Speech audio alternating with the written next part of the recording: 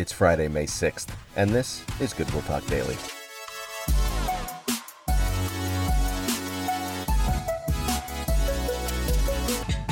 Great to be with you again today. Welcome back to Goodwill Talk Daily on this Friday. We are ending the week together today, and I hope that you are looking forward to a wonderful weekend.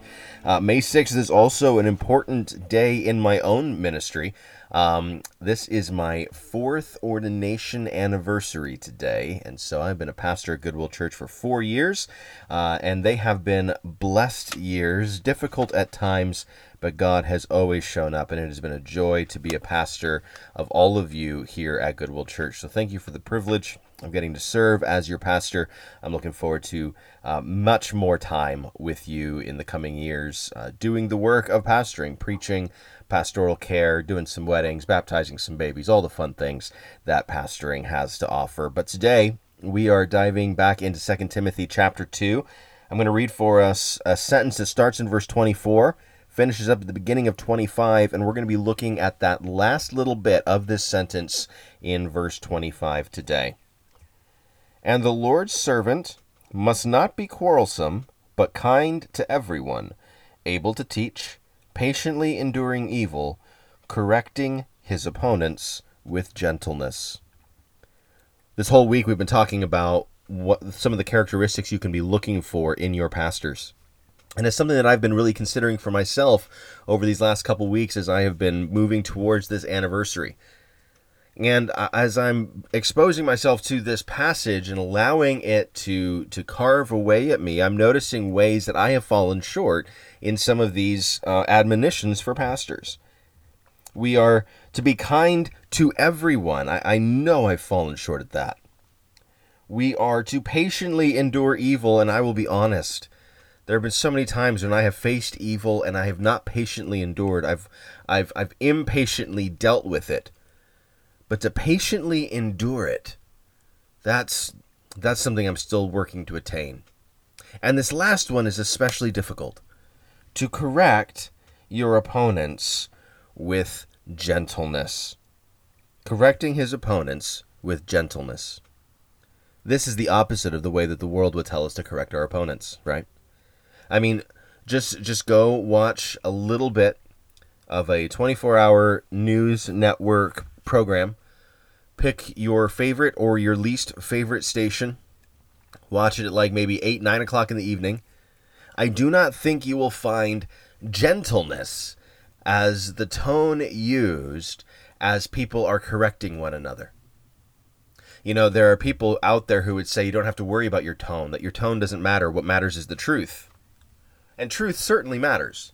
When we're dealing with false teaching, when we're dealing with people in our own lives like Hymenaeus and Philetus who are hurting the faith of others, when you're dealing with folks who are twisting the scriptures, it can be so easy and it is so very tempting to attack with anger, to try and tear the other person down.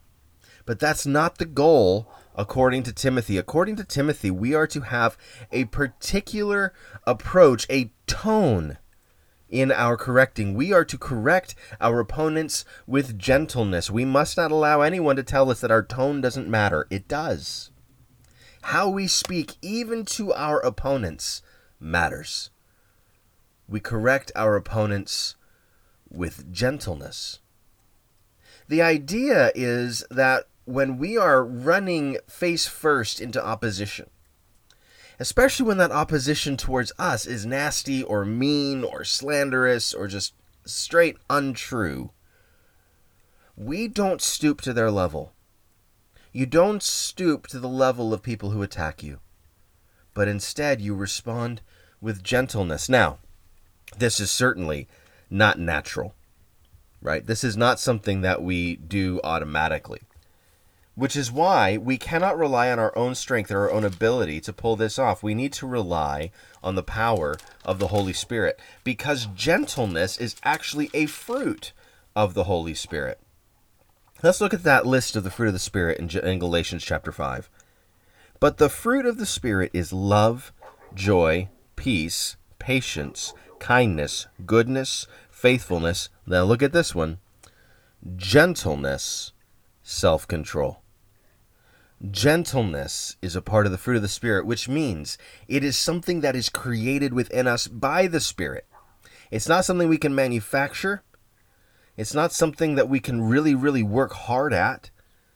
But rather, it's something that we submit ourselves to because it is the Spirit working this gentleness out in us. That's part of what it looks like. We submit ourselves to the Holy Spirit's work in our lives, and a natural fruit of that Spirit working in us is gentleness. And so, in order to be effective at this, in order to accomplish gentleness with those that we are trying to correct, those opponents that we're trying to correct, in order to do this, we must be regularly, daily, relying on the power of the Holy Spirit to do that in our lives. We simply can't do it on our own, which means we need to be people of prayer. When we are dealing with opposition, our immediate response ought to be prayer that the Holy Spirit's fruit would show up in our response.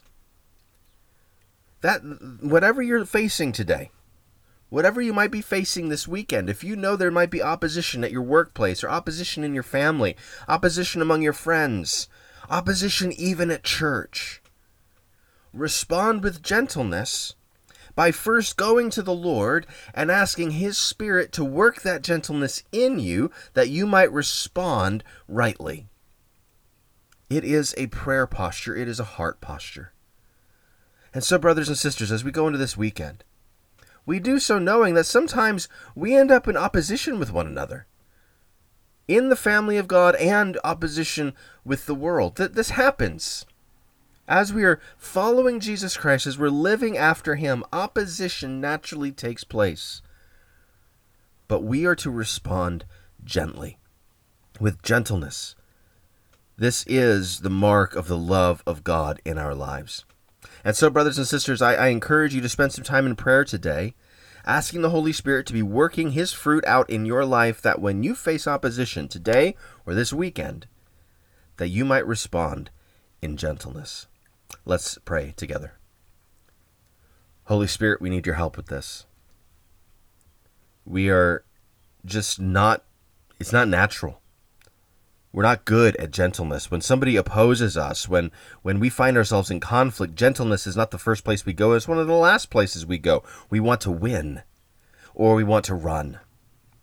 But Paul taught Timothy that he was to correct his opponents with gentleness, that he was to be kind to everyone. And there is no caveat, there is no asterisk, there's not a well, you only have to do it in certain occasions. But no, kindness to everyone and correcting opponents with gentleness. Would we correct opponents with gentleness?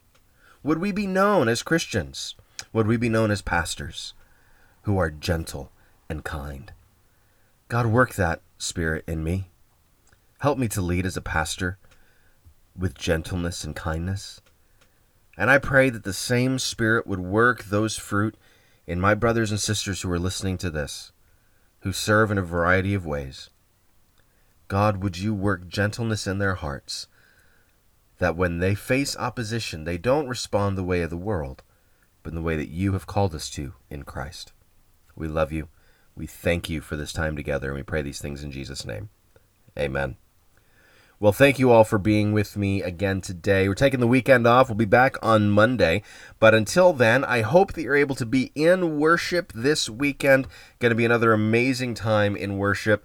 And for those of you who are down in Port Jervis, your last weekend for about 3 months with Pastor Jose, who's about to head out on sabbatical. So, great opportunity, even if you're not in Port Jervis, to go down and celebrate him and let him know you're praying for him as he heads off on sabbatical next week.